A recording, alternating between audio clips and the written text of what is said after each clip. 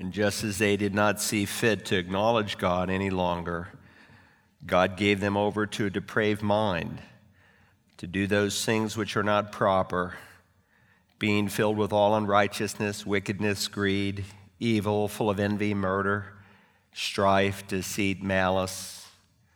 They are gossips, slanderers, haters of God, insolent, arrogant, boastful, inventors of evil, disobedient to parents, without understanding, untrustworthy, unloving, unmerciful. Although they know the ordinance of God, that those who practice such things are worthy of death, they not only do the same, but they give hearty approval to those who practice them. Holy Father, our nation this morning is in deep trouble because you are angry with us as a people. We are seeing lived out what you promised would happen when a nation would forsake you. That when we refuse to acknowledge you as the Creator worthy of praise and thanks, that you give us over to sensuality. And when you did that, we refused to repent, so you gave us over, your word says, to homosexuality. And we've refused to repent. And so just as you promised, your wrath that is being revealed today, you've given us as a people over to a depraved mind to do those things that are not proper. Father, we know the problem in our nation this morning is a sin problem. It's a rebellion problem. And we recognize that people, Democrats, Republicans, liberals, conservatives, many have been heartbroken over the events of these days. To see such terrible injustice upon a man begging for his life. But you are faithful. You are the same yesterday, today, and forever, and you told us to expect these days, that these days would come upon us. And so may we not be shaken as your people, but more fixed in our hearts and minds to do that which you've called us. Help us to be stewards of the gospel. We know when we meet you in heaven, there'll be no evangelism there. And we know the most loving thing that we can do is to share the good news with someone who is lost. So help us to do that. Thank you for the unique congregation that we enjoy, people of many races and nationalities that come together who love each other because the love of Christ has been poured out in our hearts. And we know in this day of simplistic, fake Christianity, where men have a form of godliness, but they've denied its power, that there are many deep-rooted problems in local assemblies. But help us to keep our focus on you, the author and finisher of our faith. Thank you for the prophet Elijah, who lived in difficult, dark days, and how you used him in a mighty way. May we learn from him this morning. We open our hearts before you and pray, O God, that you would speak to us from your word, your infallible, inerrant word. Give us minds to grasp the truth that is here. May the Spirit, our teacher, illumine what he has written. And may we be more than those who just hear God's word, but those who apply. So come help me, fill me and anoint me, and speak through me. I ask it in Jesus' holy and precious name. Amen. I want to invite you this morning to take your Bibles and turn to 1 Kings chapter 18. If you're new to the Bible, just find the Psalms. It's about dead center. And scan to the left, and before long, you'll hit 1 Kings. It's right between 1 and 2 Samuel and 1 and 2 Chronicles. You can hardly miss it. Now, if you're joining us for the first time, we've recently completed a nearly 3-year study of the book of Revelation. But now we are in a study on the life and times of Elijah the prophet. And this is the fourth of what I think will be probably 10 messages on this great man of God. And you can see this morning the topic is Elijah, the prayer warrior. Now, when we study Elijah's life, we must never forget what the Apostle Paul said in 2 Timothy 3:16. All Scripture is inspired by God and profitable. That includes Joel, Amos, Obadiah, Jonah, Micah, Nahum, and yes, indeed, 1 Kings. Remember, the book of 1 Kings is not simply a record of what God has said, it's a record of what God is saying. And sometimes as Christians, we mistakenly think that the Old Testament is for another era, that it's for another people. And we could not be further from the truth. Paul said to the church at Rome, for whatever was written in earlier times. You see those words, earlier times? That's what we refer to as the Tanakh, that is the Old Testament. One of my commitments from this pulpit is to teach the whole counsel of Scripture. And so usually we do a New Testament study. Right now we're doing an Old Testament study, then a New Testament study, then an Old Testament study. Because the whole of Scripture is instructive. So he goes, for whatever was written in earlier times was written for our instruction, so that through perseverance and the encouragement of the Scriptures, we might have hope. The earlier times, again, is this Old Covenant, Old Testament era. And he's reminding us that the instruction and the application of the Old Testament did not exhaust itself in that time frame. In other words, the Holy Spirit of God moved upon the writers of the Old Testament, not just for the people of their day, but for the people of our day. And may I remind you that Elijah belonged certainly to an elite group of prophets. And he was one of the few men of God in the Old Testament that God did the miraculous through. Most of the great men, most of the prophets never did a miracle in their entire lives. It's just on the great ganglions of biblical history that God performed miracles through Moses, through Joshua. Hundreds of years went by, then through Elijah, and then his protege Elisha, and then not again until the time of Christ. And so we look at this, and he's an incredible man. But remember, this was written for our instruction. And I believe God wants to teach us from Elijah's life about how he prayed so that we can apply it to our lives today. And I believe with all my heart that Community Bible Church is no better than what we are as a church through prayer. We're no greater, no more useful to God than what we are by prayer. And a prayer life of a church is made up of its individual members. So don't ask the question, is CBC a praying church? Ask the question, am I a praying member of that church? Now let me ask you a question. If you could ask the Lord Jesus for something today, what would you ask him for in the spiritual realm? Would you ask him to make you a better Bible teacher? Maybe a greater evangelist? Maybe a better servant?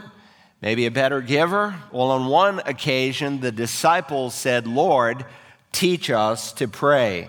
And he responded with an undeniable promise about asking and seeking and knocking. He said this in Matthew 7, ask and it will be given to you. Seek and you will find. Knock and it will be opened to you. For everyone who asks receives, and he who seeks finds, and to him who knocks it will be open. When you ask, that speaks of your desire. When you seek, that speaks of your direction. But when you knock, that speaks of your determination. And God wants to bring together our asking and our seeking with determination. And what we find here in 1 Kings 18 is a man who is determined to pray. He was a man who walked with God. And there are many lessons that we can learn from his life. He's a gutsy kind of guy. I look forward to meeting Elijah. What a profound impact he had on his nation. So if you were to ask yourself, what biblical character would I like to model my life after, whom would you choose? Apart from the Lord Jesus, of course. I doubt few Christians today would choose the prophet Elijah. They'd reason, well, he was a mighty prophet of God, and I certainly am not. He was a mighty worker of miracles, and I certainly am not. He had the mantle of supernaturalism all over his life, and I certainly do not. He is in another league all by himself. And yet we noted last time that James, remember, was nicknamed, as the church fathers tell us, Old Camel Knees. That is, he spent so much time on his knees like a camel, they were calloused. And when the Holy Spirit of God gives him a letter to write, the book of James in the New Testament, when he wants to choose someone to illustrate the greatness of a prayer life, he chooses Elijah the prophet. Why did he choose Elijah? Listen to his own words from James chapter 5.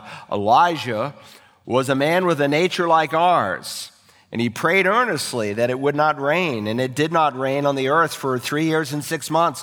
Then he prayed again, and the sky poured rain, and the earth produced its fruit. So when the Holy Spirit inspires the apostle James to describe Elijah the prophet, he doesn't say here, Elijah was a mighty prophet of God and he prayed. Or Elijah was a miracle worker and he prayed. Or Elijah was a model that no man could match and he prayed. No, he says Elijah was a man with a nature like ours. The ISV renders it, Elijah was a man just like us. The Net Bible says Elijah was a human being like us. The Old King James says Elijah was a man subject to like passions as we are. He was a normal, everyday human being cut out of the same piece of cloth that you are made from. He had problems, he had perplexities, he had fears, he had doubts, he had frustrations. But what made him uniquely different was that he was a man who knew how to pray. And so the Epistle of James is explicitly teaching us that if Elijah is a man of like passions, then we, like Elijah, can learn to pray like he prayed.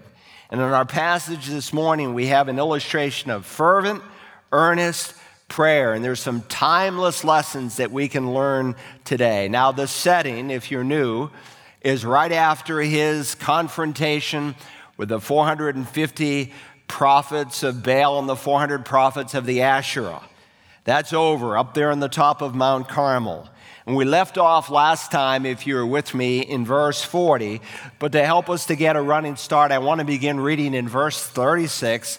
1 Kings 18, beginning in verse 36. Follow along in your Bibles. At the time of the offering of the evening sacrifice, Elijah the prophet came near and said, O Lord, the God of Abraham, Isaac, and Israel, today let it be known that you are God in Israel and that I am your servant, and I have done all these things at your word. Answer me, O Lord, answer me, that this people may know that you, O Lord, are God, and you have turned their heart back again. Then the fire of the Lord fell and consumed the burnt offering, and the wood and the stones and the dust, and licked up the water that was in the trench. When all the people saw it, they fell on their faces and they said, The Lord, He is God. The Lord, He is God. Then Elijah said to them, Seize the prophets of Baal. Do not let one of them escape. So they seized them, and Elijah brought them down to the brook Kishon and slew them there. Now Elijah said to Ahab, Go up, eat and drink, for there is the sound of the roar of a heavy shower. So Ahab went up to eat and drink, but Elijah went up to the top of Carmel, and he crouched down on the earth and put his face between his knees. He said to his servant, Go up now, look toward the sea. So he went up and looked and said, There is nothing. And he said, Go back 7 times. It came about at the 7th time that he said, Behold, a cloud as small as a man's hand is coming up from the sea.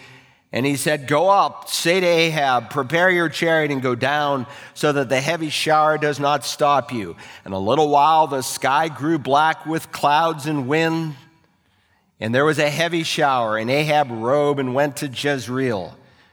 Then the hand of the Lord was on Elijah, and he girded up his loins and outran Ahab to Jezreel. Now, if you're using the note-taking outline provided there at our website, I want you to observe this morning 3 characteristics of Elijah's prayer life, which I hope God will weave into your life and to mine. First, I want you to note from verses 41 and verse 42, the passion of his prayer. When Elijah prayed, he prayed a passionate prayer, an earnest prayer. God explicitly tells us in James 5:17, that is the kind of prayer that he prayed. So when James says the effectual fervent prayer of a righteous man accomplishes much, he illustrates it with Elijah the prophet. Elijah was a man with a nature like ours, and he prayed earnestly. Quite literally, if you have the New American Standard, which I think is one of the most precise and accurate translations of the English Bible, I prepare every week in the original languages, and I think there's not a better translation that's available to us. But if you look out in the margin of the NASB, you will notice it literally reads, Elijah was a man with a nature like ours, and he prayed in his prayers. I like that. He prayed in his prayers. You see, some of us pray, but we don't really pray because we do not really pray in our prayers. We don't pray earnestly. We pray take it or leave it kind of prayers. We mouth words, but our hearts are far away. All of us at some point are guilty of those kinds of prayer, but for some people, that's the pattern of their prayer life. So how do you see God change that? How does God develop a passion and an earnestness in prayer? Well, first I want you to see the root of his passion. Point A there on your outline, the root of his passion. Notice, if you will now, verse 41. Now Elijah said to Ahab, go up, eat and drink, for there is the sound of the roar of a heavy shower. That, my friend, is an incredibly confident statement that he makes here to King Ahab. Elijah said, go up, eat and drink. Isn't that interesting? Go up, eat and drink. He doesn't tell him to repent. Why? Because he knows the man's heart. He knows that he is wicked. He knows that he is no doubt probably confirmed in his unbelief. So he says, go up and celebrate, Ahab, because this drought that is going on for 3.5 years is about to end. Now, how did he know that? Well, according to verse 43 of our text this morning, there's not a cloud in the sky. And yet he just confidently said, there is the sound of the roar of a heavy shower. And so the curious, thoughtful reader of Scripture cannot help but ask, how can he make that statement if there's not a cloud in the sky? For the simple reason that the ear of faith recognizes things that you cannot see. He had a promise that he was clinging to. Remember, Hebrews chapter 11 and verse 1 says, now faith is the assurance of things hoped for, the conviction of things not seen. You see, the ear of faith hears what God has promised. And so I want you to see that there's a relationship between what God promised and the passion that this man had in prayer. If you turn back in your Bible, or it's on the same page in mine, the next page over, look at verse 40, chapter 18 and verse 1. Look at chapter 18 and verse 1. Now it happened after many days that the word of the Lord came to Elijah in the 3rd year, saying, go show yourself to Ahab, and I will send rain on the face of the earth.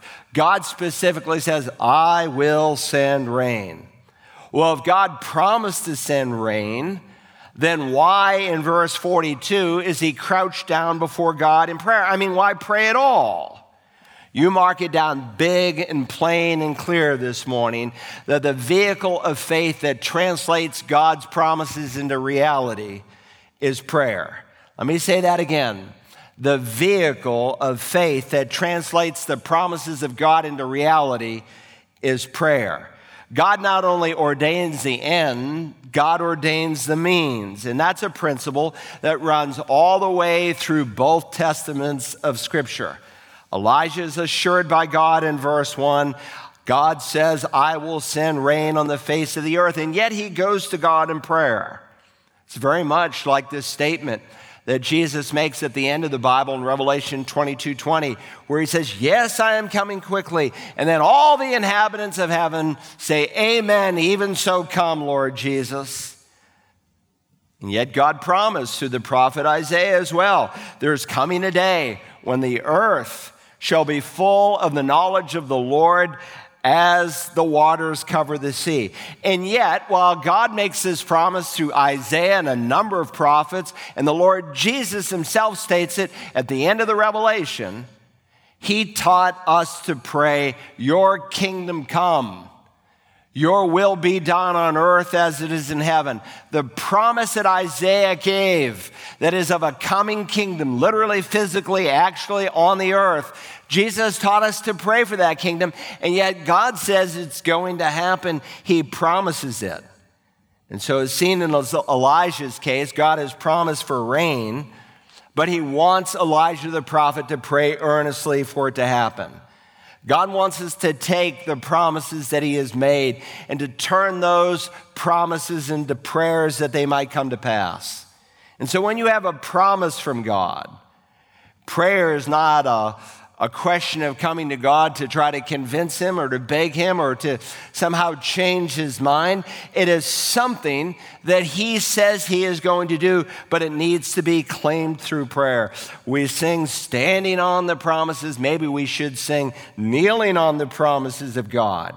And really the root of any man or woman that you will find that is passionate and earnest in prayer is a man or a woman of God who knows the promises of God. Now, do you know why some are just dull and apathetic and ineffective in their prayer life? For the simple reason for many is they do not know their Bible and they do not know the promises that God has made. Now, it's difficult to say exactly how many promises God has made to the New Testament church. There's all these promise books that have come out for decades, and usually they number somewhere between 5,500 and 7,500 promises. But most of them, and the reason for the variance in the numbers is because a lot of the so-called promises that they are making have nothing to do with us. There are universal promises of God in prayer that apply for all of God's people in any age. But then there are promises that apply to a specific audience or to a specific person during a specific time. Now, I don't know exactly how many promises there are in the Bible, and I don't care to count them all up as somebody has done with several of these books, but I do know this, and by studying the Word of God in over 40 years, that there are thousands of promises for God's people. With that said, we can't claim all of them. For instance, take Deuteronomy 29 and verse 5, that your sandals and clothes will not wear out. Let me read that. God said to Israel, to the people of Israel, I have led you 40 years in the wilderness. Your clothes have not worn out on you, and your sandal has not worn out on your foot. In fact, Deuteronomy 8:4 says their feet wouldn't even swell. Major question. Is this a promise? That if I have enough faith that somehow I can claim it? It's listed in most of the promise books. The fact is, it's not even a promise. It's just a statement of fact that God was going to do this for the people of Israel, period. But secondly, contextually, this statement was clearly made to the Hebrew people for a specific time frame, namely the years of wandering, 40 years in the wilderness. And it didn't apply when they got into the promised land, just for the time in the desert. Now, not all the promises found in the Bible are for you and for me to claim. For instance, could a drought-plagued farmer take 1 Kings 18:1 and say, I'm going to believe God to send me rain? Here it is. You can't just open your Bible and stab your finger on some promise and say it's yours to claim. So how do we know which promises of God's word to claim? I've met a lot of Christians who are very careless in their study and in their interpretation of Holy Scripture. Christians across the board teach us that all the promises are for you and me to be claimed.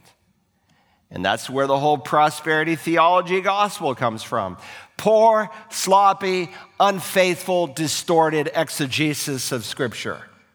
Now, I'm sure there's some solid promise books out there. I just haven't found one yet. So if you found a good one that is contextually and historically accurate as it relates to the church, let me know, because I've yet to see one. In either case, if you don't know how to claim a promise, you can become disillusioned or discouraged when you're trying to claim a promise and God doesn't seemingly respond. So let me share with you 3 guidelines that I think you must consider when you go to God in prayer if you're going to rightly divide the word of truth. First, number 1, you must determine if the promise is personal or universal in scope. Is the promise personal or universal in scope? Now, some promises are meant for a particular individual or to a group of individuals, and they are meant for those people alone. For instance, God told Joshua that he wanted him to capture the city of Jericho. And once a day for 6 days, they were to march around the walls of Jericho. And then on the seventh day, they were to march around that wall 7 times, blast the trumpets, and God promised he would just crumble the walls. Now, if you're a Christian military officer, I don't recommend that that's a promise for you to claim. Don't try to apply this strategy in overtaking the city because it's not yours to claim. That was not a universal promise. That was a specific promise. Or take another example, Mark 16 and verse 18. There Jesus said, they will pick up serpents and they will drink and if they drink any deadly poison, it will not hurt them. They will lay hands on the sick and they will recover. Now, some Christians have tried to claim either a portion of that verse. Most are inconsistent. Occasionally, you'll find one who will try to claim the whole verse. For instance, let me quote from a Tennessee newspaper. The title of the article was, "Two Preachers Die in a Test of Faith." 2 preachers who had survived the bites of poisonous snakes tested their faith with strychnine and died a few hours after drinking the poison. Code County officers said the copperheads and the rattlesnakes were handled at the religious service on Saturday night. After the snakes had been handled, Mr. Williams and Mr. Pack drank strychnine as a further test of faith based on a passage in the Bible which they called a promise they believed. Both died shortly thereafter. Friends, it can be dangerous to claim some passages out of context, but even the casual reader of Scripture would know that Mark 16:18 has a conditional clause to it. And if they drink any deadly poison, it will not hurt them. It was a promise given to the apostles when persecuted and forced to do these things that God would protect them supernaturally. It does not warrant your handling snakes or trying to drink poison. And by the way, this is never modeled as something we should do in the book of Acts, nor is it ever commanded in any of the epistles. Why? Because when you let Scripture interpret Scripture and you read the other synoptic Gospels and put it together with Mark 16, clearly it was a promise given to the apostles. 2 Corinthians 12:12 tells us that not everyone can do signs, wonders, and miracles. There were certain signs, wonders, and miracles that authenticated a man to be chosen by Jesus to be one of his apostles. A good example of this kind of being lived out was Paul. Remember, he was shipwrecked on the island of Malta, and they were there, and a viper, a snake, crawled out of the fire and bit Paul in the hand, and he was unharmed. Here he is. He's sharing in the love of God and warning people of God's care, and he takes a terrible experience and he turns it upside down, and that's the perspective we need as Christians. When we are in dire times and difficult, we don't need to moan and groan and weep and just get all self-centered. We need to preach the gospel because that's the answer to the trouble in America. And so when you claim a promise, you have to determine, one, is the promise personal or is the promise universal in scope? Here's a universal promise that Jesus gave. Come to me, all you who are weary and heavy laden, and I will give you rest. Now, there's a second principle I want us to consider when we try to claim a promise. We must also ask, is the promise conditional? For instance, here's a conditional promise that God gave to the Jewish people in Exodus 15:26. Let me read it to you. And he said, if you will give earnest heed to the voice of the Lord your God and do what is right in his sight and give ear to his commandments and keep all his statutes, I will put none of the diseases on you which I have put on the Egyptians, for I, the Lord, am your healer. Now, that's not a universal promise. It's one given to the people of Israel, and contextually, it's time-bound again to the period of the wandering. But its fulfillment is conditioned on their obeying what God says. Now, there are other conditional promises that are universal in scope. that God will only answer if you meet the conditions. For instance, most of you know maybe 1 John 1:9. It says, if we confess our sins, he is faithful and righteous to forgive us our sins and to cleanse us from all unrighteousness. This is a universal promise, and by universal, contextually, of course, he's writing to the little ones who have come to faith in Jesus. It's a conditional, universal promise given to born-again people. And by the way, 1 John 1:9 is not a salvation verse used out of context by many pastors and evangelists. Listen, if all you had to do was confess your sin and God would forgive you, and that's what a lot of people think. You ask them, why should God let you into heaven? I've been sorry for my sin, and I've asked God to forgive me. Jesus could say, my Father is forgiving. Just be sorry, ask for forgiveness, and he'll forgive you. Could have skipped the cross and ascended right into heaven. But that's not what he does. God has to have a basis, a just basis by which he can shower forgiveness on you. And so if you have come to faith through the death, burial, and resurrection of Christ, what the Bible calls the gospel, the power of God to save you, and then as a saved person, you acknowledge your sin, then not your relationship, which is eternal, but your fellowship with God is restored. Let's consider another principle. In addition, is the promise universal in scope, or is the promise conditional in nature? That is to say, is there something I must do?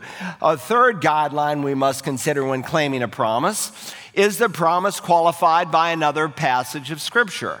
Is the promise qualified by other Scripture? For instance, take John 14 and verse 13. Jesus said, whatever you ask in my name, that I will do, that the Father may be glorified in the Son. Whatever. That's what he says. Okay, Lord, let me win publisher's sweepstake. No, that promise is further qualified by a verse like 1 John 5:14, which says, this is the confidence we have before him, that if we ask anything according to his will, he hears us. So the whatever you ask in Jesus' name is qualified by the will of God for your life, and then it can be answered. Though that those two promises are further qualified by verses like Matthew 21:22. Let me read what Jesus said there. In all things you ask in prayer, believing, you will receive. Now maybe you're thinking, well, I asked for something in Jesus' name. I knew it was according to the will of God because God said explicitly in his word it was his will. And I asked in faith, believing, and he still didn't answer. That's because those three promises are further qualified by verses like 1 Peter 3:7 or Psalm 66:18. Let me read 1 Peter 3 in verse 7 to you.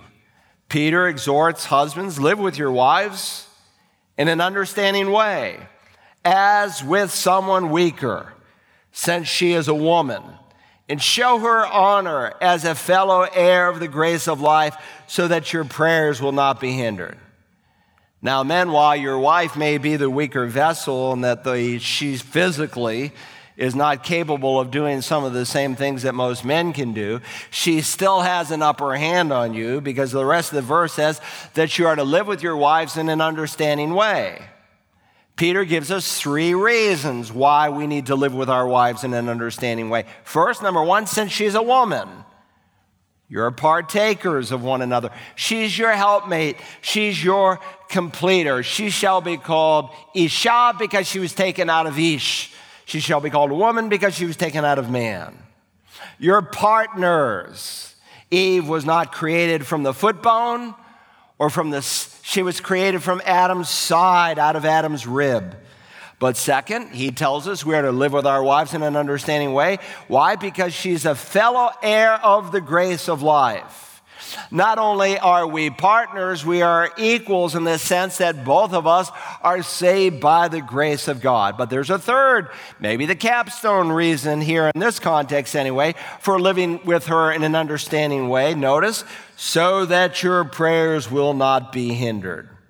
Now, men, we can ask in faith, we can ask in Jesus' name, we can ask believing, but if you're dumping on your wife, don't expect God to answer. The same principle is given in Psalm 66:18. If I regard wickedness, not if I sin, but if I cling to, if I cherish wickedness, sin in my heart, the Lord will not hear. And that's why James, he's writing to saved people, and in James 5:16 he says, the effective, fervent prayer of a righteous man accomplishes much. Understand, he's not talking about positional righteousness. The day you were saved, God credited you. He gave you what we call imputed righteousness. You have the righteousness of God in Christ. He's not speaking of imputed positional righteousness. He's speaking of practical righteousness, of someone who's walking in purity of heart with God. And friends, it can be exciting to pray when God has given you a promise that you can personally claim. It will put a passion, it will put a fervor. And so God said to Elijah here in our text, go show yourself to Ahab and I will send rain on the face of the earth. And he passionately claims that promise from God. Now, in addition to the root of his passion, I want you to see the fruit of his passion. Point B, if you've downloaded the outline there at communitybiblechurch.us, the fruit of his passion. And there are two truths that jump out at me here in verses 42 to 44 that will typically characterize passionate prayer. And remember, it's passionate prayer that pleases God because he says the effectual, fervent prayer of a righteous man accomplishes much. Now, first notice the place of his prayer because Elijah separates himself from the others in order to pray. Look at verse 42. So Ahab went up to eat and drink. Elijah, again, he could read the heart of this wicked man. He had just preached a sermon against idolatry filled with beautiful illustrations, namely fire coming down from heaven. But there's no conviction, no remorse like the rest of the people of Israel had. It doesn't lead him to repentance. So what's he going to do? He's going to go up and eat and drink. Why? Because he's ruled by the flesh. Ahab cares about nothing but Ahab. And his focus, after what should have brought him on his face before God and said, oh, I'm a sinful man, Elijah. How do I get right with God? No, he goes off to feed his face. And King Ahab is like a lot of people who come to church. Their bodies are here, but their heart and their minds are a million miles away. In fact, your spiritual state very often can be seen by what you think about during church and where you rush off to immediately when it's over. Some people cannot sit for a 1-hour sermon from the Word of God, but they can go to a ball game or a race and sit there for hours on the end. Many times a pastor opens up the Word of God and he preaches about sin and they're just unmoved. They think it's for someone else, but it has nothing to do with them. Verse 42, so Ahab went up to eat and drink, but Elijah went up to the top of Carmel, or Carmel if you prefer, and he crouched down on the earth and his face was between his knees. Now here's a picture of Mount Carmel. This is about 2/3 of the way up. Some of you have been here. You've been at the top. You can't make it out probably. There's a little white building up there at the very top, just there on the horizon. And most of you have seen it from the top. This is the other side, a picture taken. And if you go all the way to the bottom of the hill, the very brook that's mentioned in the text you can see. And if you're on the top of the hill and you look over the other side of that mountain, you can see the Mediterranean Sea. It's a beautiful place. It's a secluded place, and it's a place where Elijah wants to go and pray. Now, Elijah had not eaten or drinking all day, but this spiritual giant of a man, like Jesus, he said, I have food that you don't know about. His food was to do the will of God, and he was there for a reason. The mediocre believer often has needs and desires of the flesh that they want to feed first, and their spiritual desires are weak and fledgling, unlike this spiritual giant who wanted to be alone with God. He had a place to meet God, and don't underestimate the need for a place. Now, I know you can pray anytime, anywhere. God commands you to pray without ceasing. But he also underscores in a number of illustrations and through the instruction of Christ himself that a place is important as well, a quiet, secluded place. Now, I can pray sitting in my car while in traffic with my eyes open, and I should do that. That's part of God's commands. But there are times when it needs to be secluded. There are times my wife and I have spoken, the kids are everywhere, the grandkids are everywhere. And then there are times when it's just her and me, and she says, I need you to listen. Do you have a quiet place like that? A place just for you and God to meet? If you don't have a place like that, if there's not a place in your home or your office, or wherever it might be that you've carved out to meet God, you are missing out greatly. While you're here, turn over to Matthew 6. Don't lose your place. Go to the first book in the New Testament. It's the Gospel of Matthew. And turn, if you will, to Matthew chapter 6.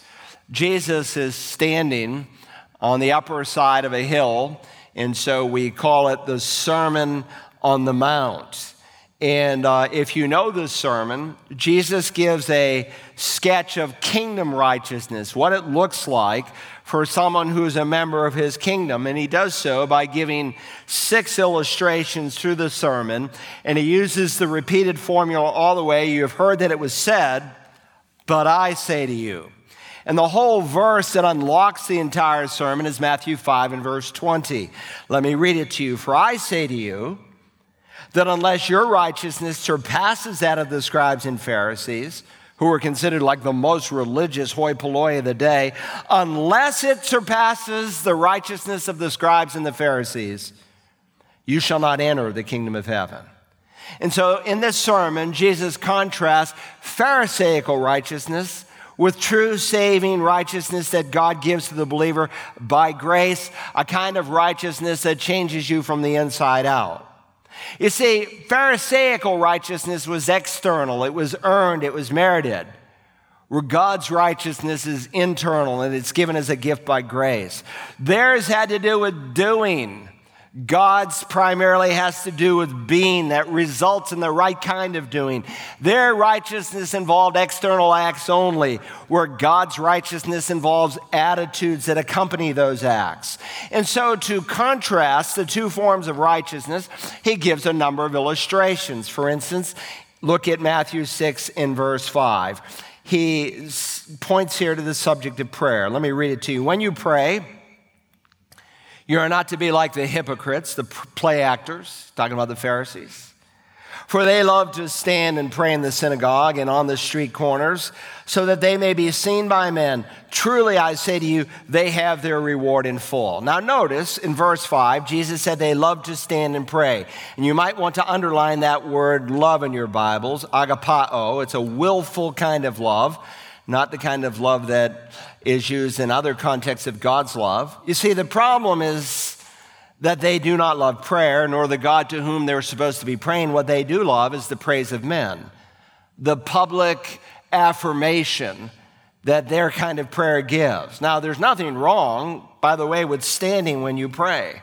There are several instances in Scripture when God's people stand and pray. In fact, for the Jew and for the Christian in the early church, it was usually standing in prayer, and that's when they lifted their hands, not when they got some feeling out of a song. I'm not speaking against that.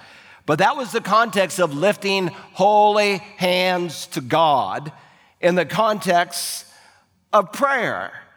Now, there's nothing wrong with standing, and there's nothing wrong with praying in the synagogue with God's people. For that matter, there's nothing wrong with praying on the street corners. To carry your prayer from the secluded realm of the people of God into a public secular realm. There's no prohibition against that in Scripture, and there are many illustrations of it. In fact, in the book of Acts, you see many illustrations of public prayer, and even in the model prayer that Jesus has just taught. He says, when you pray, our Father, not my Father, But our Father, there's an implication there that this is a corporate time of prayer that the people of God, express to the living God. So Jesus is uncovering here the motive behind Pharisaical prayer.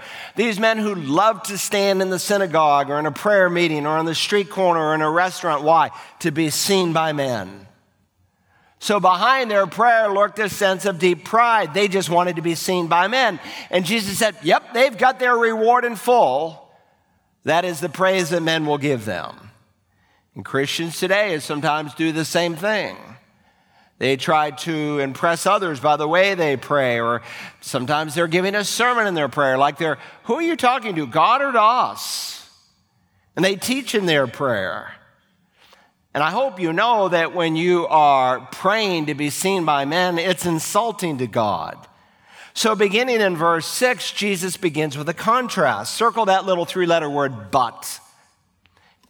But you, when you pray, go into your inner room, close your door and pray to your Father who's in secret, and your Father who sees what is done in secret will reward you. Look, the real test of your prayer life is not what you do in a public Wednesday night prayer meeting or in your adult Bible fellowship, but what you do all alone, just you and God. And so the Pharisee didn't go to the synagogue to worship God, but to build his reputation before men. Now, please understand the giving of alms, the giving of praise and prayer, the giving of oneself and fasting. There's 3 public expressions for all of those in the New Testament. But hypocrisy is when there's an ulterior motive in fasting and praying or giving to be seen by men. And when you do that, you're just nothing more than a religious exhibitionist, and it's sickening to God. I mean, how can we pretend that we are praising God when in reality we're just seeking the praise of people? Jesus calls that hypocrisy. It's play acting. The word literally means a play actor. So is your public prayer legitimate? Ask yourself. Well, what's my private prayer life like? Look, if you come here on a Wednesday night and you pray and you haven't been alone with God that day or since the last Wednesday night in prayer, it's sheer hypocrisy. And so the real test is not what you do in public, but what you do in private. And so Jesus said, go into your inner room, tarmeion. It's a Greek word that is used of a secret room, of a storehouse, a private room. Go into your inner room, close your door, and pray to your Father who's in secret. I hope you have a place like that to be alone with God. Maybe it's in your home, maybe it's in your office, maybe it's in your car during your lunch hour, where you can close out the whole world with all of its distractions, a place to shut out the onlooking eyes of men and to shut yourself into the presence of God. Jesus said, here you are to pray to your Father who's in secret. Why? Because he's waiting to welcome you. And there's nothing that destroys prayer sometimes like human spectators. And there's nothing that enriches prayer when you're alone with God and you are there in his presence and you know it. God sees not just the outward, he sees the heart. He sees not just the one who is praying, he sees the motive for which we are praying. So my point here back in 1 Kings 18 is that we need, go back there if you will, we need a place to pray. So here in 1 Kings 18, the fruit of Elijah's passion is important, not only as we consider the place of his prayer, but also the posture of his prayer. Look now at verse 42. So Ahab went up to eat and drink, but Elijah went up to the top of Carmel, and he crouched down on the earth and put his face between his knees.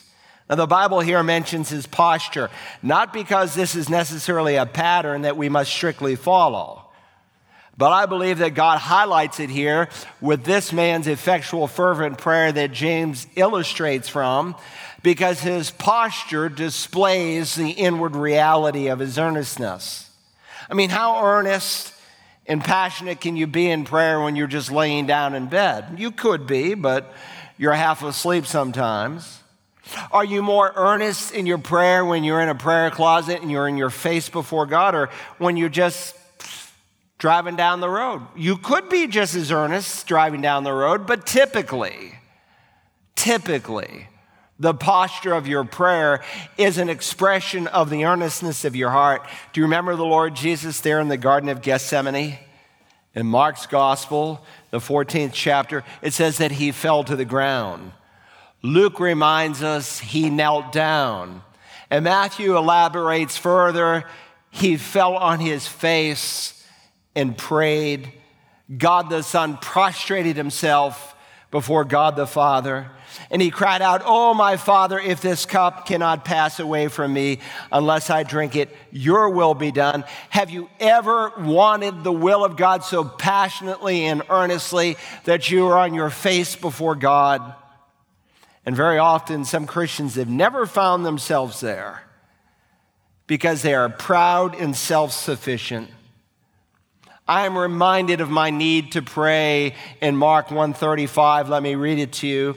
It says, "Now in the morning, having risen a long while before daylight, he, Jesus, went out and departed to a solitary place, and there he prayed." Now, if you know your Gospels, there are 52 recorded days in the life of Christ. And Mark chapter 1 records the single most busiest day in the life of our Lord.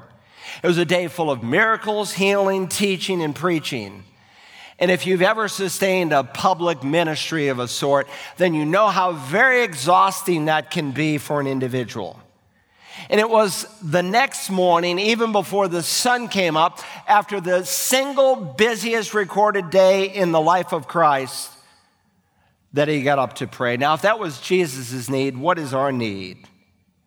Now, unfortunately, we think our need is just partial.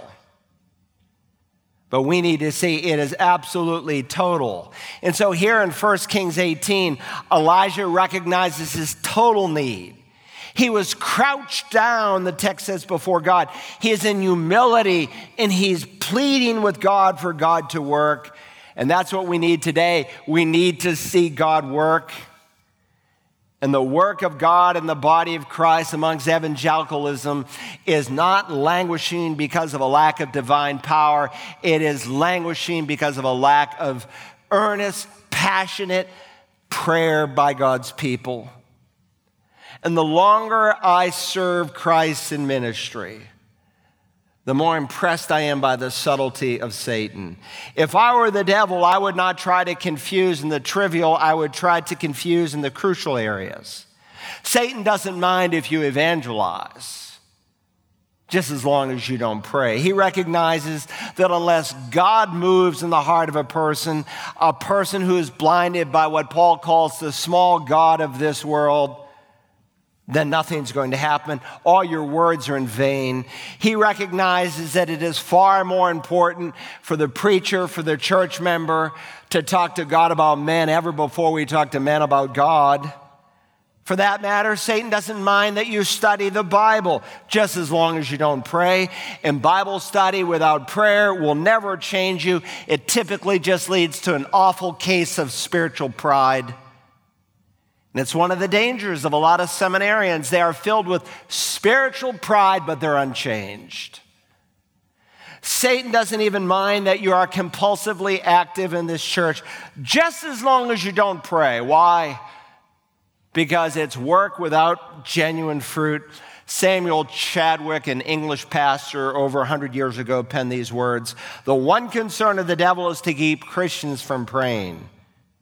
He fears nothing from prayerless studies, prayerless work, and prayerless religion. He laughs at our toil, he mocks at our wisdom, but he trembles when we pray."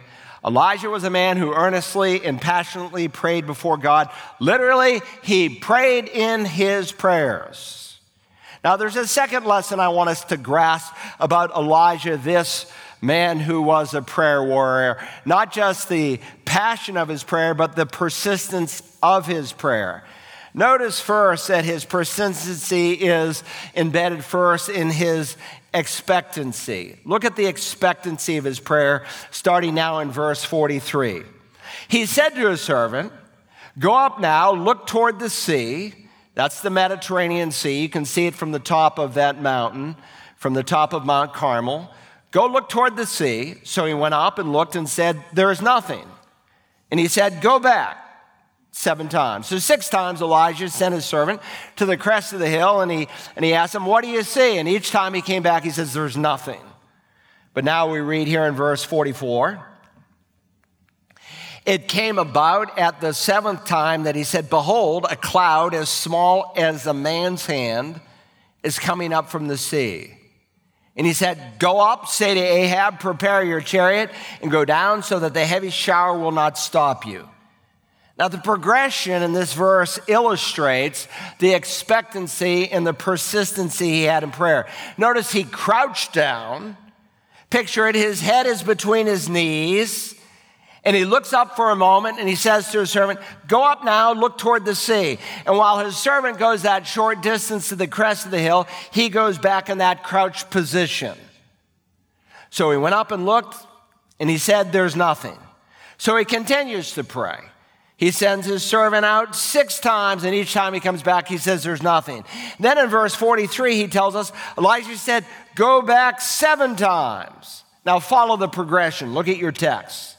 We move from 6 reports of nothing in verse 43 to a cloud. I've got errors written in my Bible. To a cloud as small as a man's hand. To prepare your chariot so it does not get stuck in verse 44. Then finally here in verse 45, to the sky that grew black with clouds and wind to the actual heavy shower.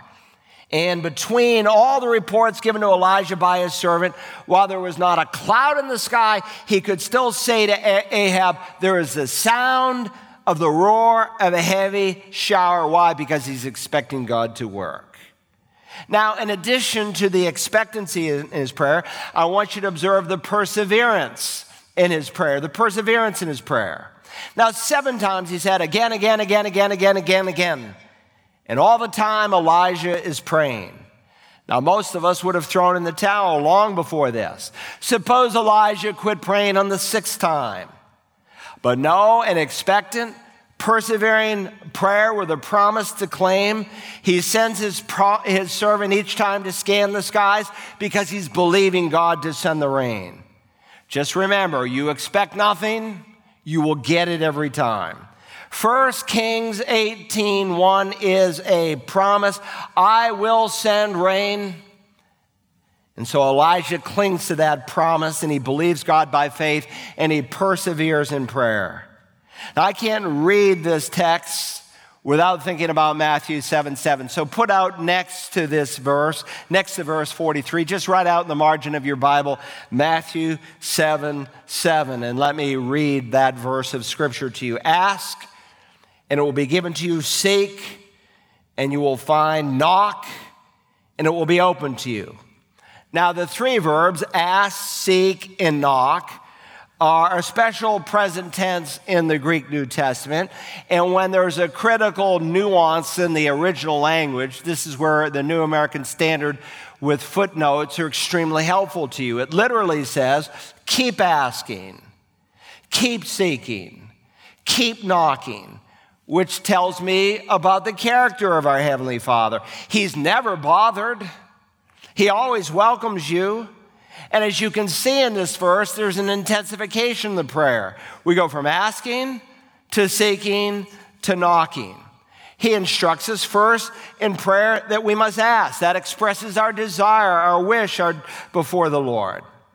Do you know what one of the greatest problems of prayer today is? It's not unanswered prayer. It is unasked prayer. And James tells us in his short epistle, you do not have because you do not ask. Now, don't fall into the erroneous way of thinking that somehow you divide the secular from the spiritual. They are all the same to God. You should pray about everything. You should pray about a Bible study you're to lead, someone that you're hoping to share a word of testimony about, and you should pray for a parking spot. Everything is important to God. We are to pray without ceasing. You say, well, Pastor, I pray about the big things. I don't usually pray about the little things. Let me ask you something. Is there anything big to an omnipotent, all-powerful God? There's nothing unimportant to God. It's all little to him. I mean, there's nothing too small that God is not interested in. If he goes to every sparrow's funeral, if he has the hairs on your head numbered. I don't know about you, but I love to hear the prayer of either a child or a new believer who hasn't learned all the lingo yet. They don't have all the jargon, all the cliches, and you just hear, among other things, their heart. And the problem for some of us is we've been educated beyond our own intelligence. And if you want to hear how sometimes we should pray, just listen to children to pray. Just listen to the new believer to pray. We always prayed every single night with our children. When we would drive to church, we would be teaching them conversational prayer.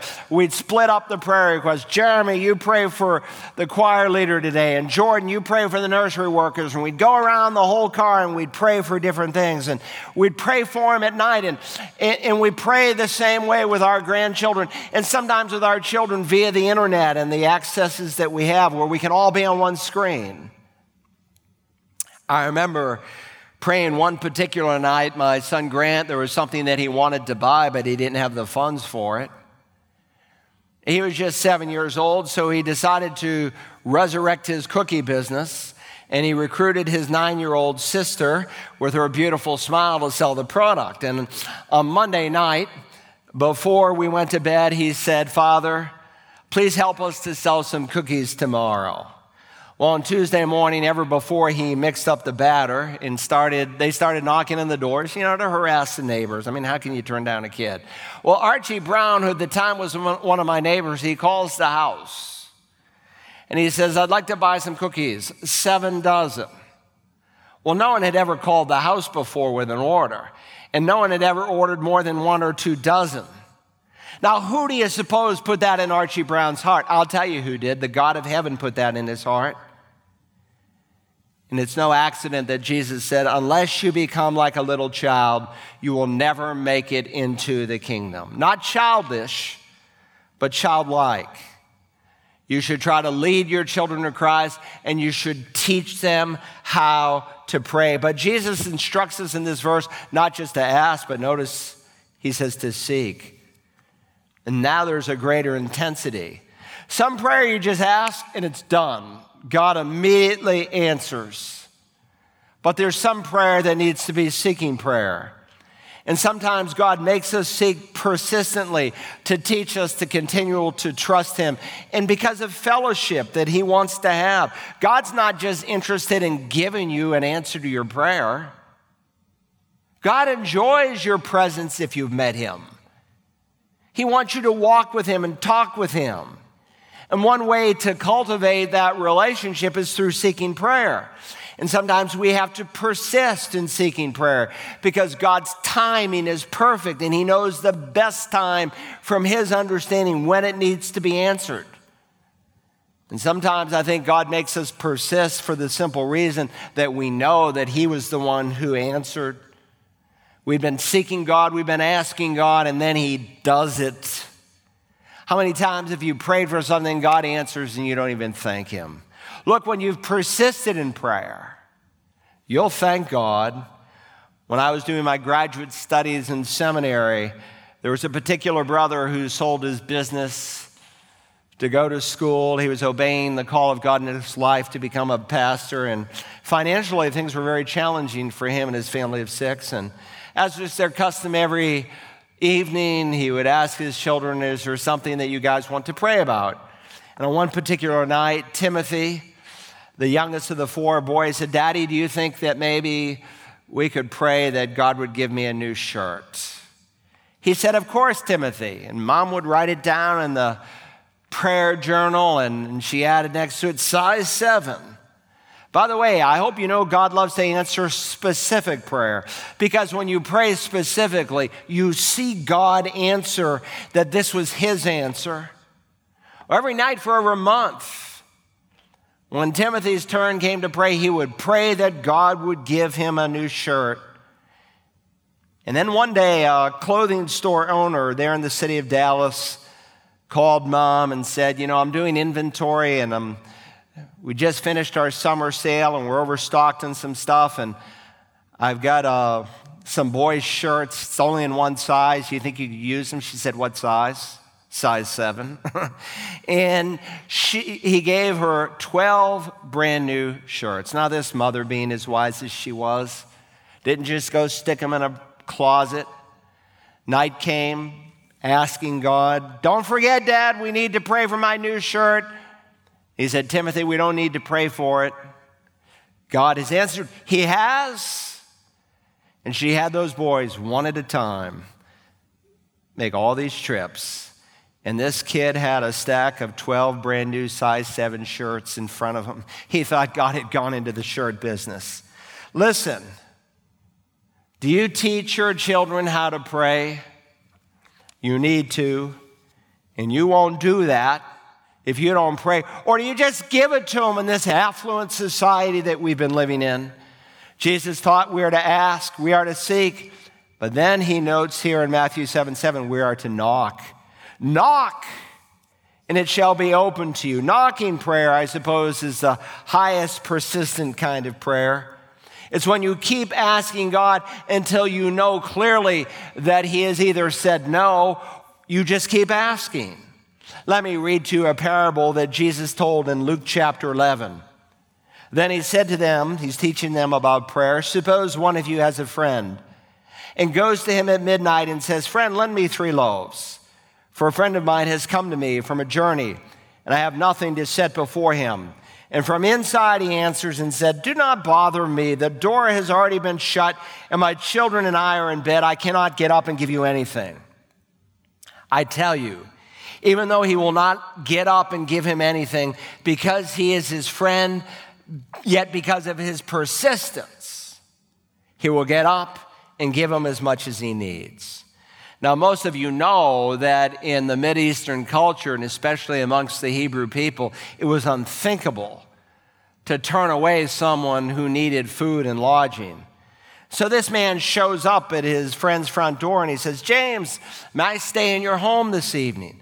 Why, John, we're happy to receive you. Come on in. It's kind of late, but we're glad you're here. Come in, just make yourself comfortable. So James goes in and he tells his wife and he says, John's come here tonight. We need to feed him. We need to give him something to eat. She says, James, we don't have anything. We ate it all at dinner. Well, just give him some tea and I'll go next door and see if I can get some food. So she says, John, sit down. Let me prepare something for you. I'll give you something to eat. James goes next door. It's midnight. He starts knocking. No one answers. He knocks louder. No one answers. Who is it? Matthew, it's me, James. What do you want? I need 3 loaves of bread. Don't bother me. Do you know what time it is? Shalom, Matthew. I need some bread. James, give me a break. I'm in bed. Now remember, if you've ever seen even some of the ancient homes, we've toured a few on one of our trips in Israel. You know, quarters were tight. If you woke up one person, you typically woke up the whole family. Don't bother me, James. The kids are asleep. And if you wake them up, I'm in trouble. Listen, Matthew, a guest has shown up and we don't have anything to feed him. Just get up and give me 3 loaves. Oh, be quiet. I'm coming. Here, take these and get out of here. Now, he didn't do it because he was a friend, Jesus said. He gave him what he needed because he wouldn't take no for an answer. It was his persistence. Jesus' point is that the Father will respond to persistent prayer, not because he's bothered by your coming, but because of who he is. And when we persist with God in prayer, God will, in his goodness, express his answer in a perfect way. For Jesus then says in verse 13, if you then, being evil, know how to give good gifts to your children, how much more shall your heavenly Father give the Holy Spirit to those who ask him? Have you learned to pray expectantly, perseveringly? I'm reminded that God doesn't answer all prayer in the same way. In the case of Elijah, when he confronts the 450 prophets of Baal, he prays and instantly it's answered. But in our passage this morning, he's seeking persistently God in prayer. And when we come to the next prayer, he's going to ask for a request and God will refuse him. Now, for obvious reasons, God answered him immediately in verses 36 to 38. Without pleading, he just immediately answers. And for other obvious reasons, he doesn't immediately answer his prayer for rain. Look, there's not a one-size-fits-all kind of prayer request. Now, just quickly, beyond the passion and the persistence of prayer, there's the product of his prayer. Verse 44, it came about at the seventh time that he said, behold, a cloud as small as a man's hand is coming up from the sea.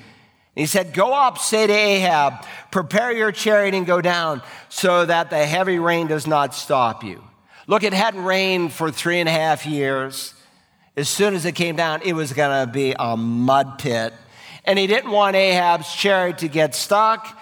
So we read in verse 46, in a little while, the sky grew black with clouds and wind. And there was a heavy shower, and Ahab rode and went to Jezreel.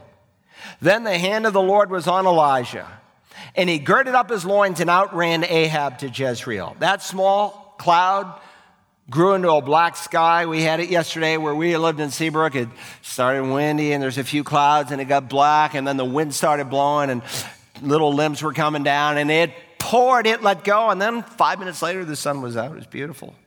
This is no light drizzle. This is a downpour. In Elijah's day, the people were physically in drought and they were spiritually in drought. And by comparison, America is in a spiritual drought. It's sad to see the state of our nation. We are witnessing, as I shared in a sermon 8 weeks ago, is God angry with us? Yes, he is. God is angry with America. That may not sell and fill seats in Joel Osteen's church, but it's the truth of God. God is angry with the people that stiff-arm him and raise their fist. Look, you think we got trouble in America today. You haven't seen anything yet. Just stay at it, America. And things are going to get miserable. And there is a spiritual drought. And in one aspect of a spiritual drought in any culture, in the Israeli culture and in our culture, is when God withdraws the truth of his word. Remember in Saul's day, because of his disobedience, 1 Samuel 28 says, when Saul inquired of the Lord did not answer him, either by dreams or by Urim or by prophets. Due to Israel's disobedience in Asaph's day, he bemoaned, there is no longer any prophet. And due to the sin in Amos's day, he said, behold, days are coming, declares the Lord God, when I will send a famine on the land, not a famine for bread or a thirst for water, but rather for hearing the words of the Lord. Scripture teaches that a withdrawal of God's word, that's what we got in all these seeker-sensitive, nonsensical churches. All this fluff and stuff, but no expository preaching. There's a drought in America for the Word of God. Now, I recognize there's a plethora of Scripture in America since the development of the printing press, but there's a drought in the land for pastors to stand up and to teach the whole counsel of Scripture. And on a more personal level, you can sit even in a church like this where a pastor teaches the Word of God, but your soul will be starved spiritually if you do not have ears to hear it. You will not have a fresh word from God. And so preaching and teaching for some people has become tedious and tiresome, and we've had enough. Why'd you leave? The sermon was too long, Pastor. How pathetic that the heart is so cold that they cannot sit for 1 hour and hear the Word of God. And so the drought breaks, the land is affected. Not only is the land affected, the man was affected.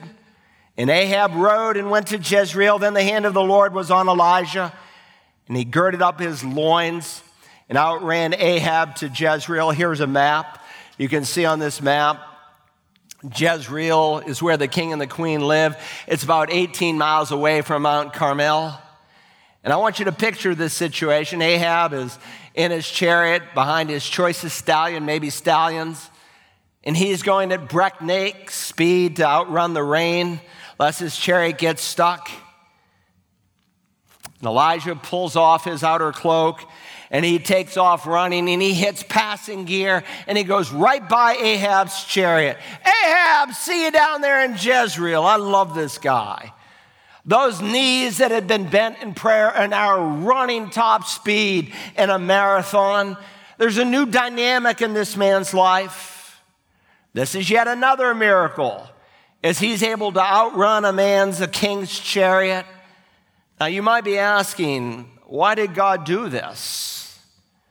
I mean, God had already done an incredible display of work when he brought fire down from heaven, and it not only ate up the sacrifice, but even the rocks were turned to dust. Why do this, comparatively speaking? It's a small miracle. So why does he have him running out in front of the chariot? It's really an expression of God's grace. As he follows this prophet down to Jezreel, he sees his back all the way, and this king is reminded that he should be following that prophet.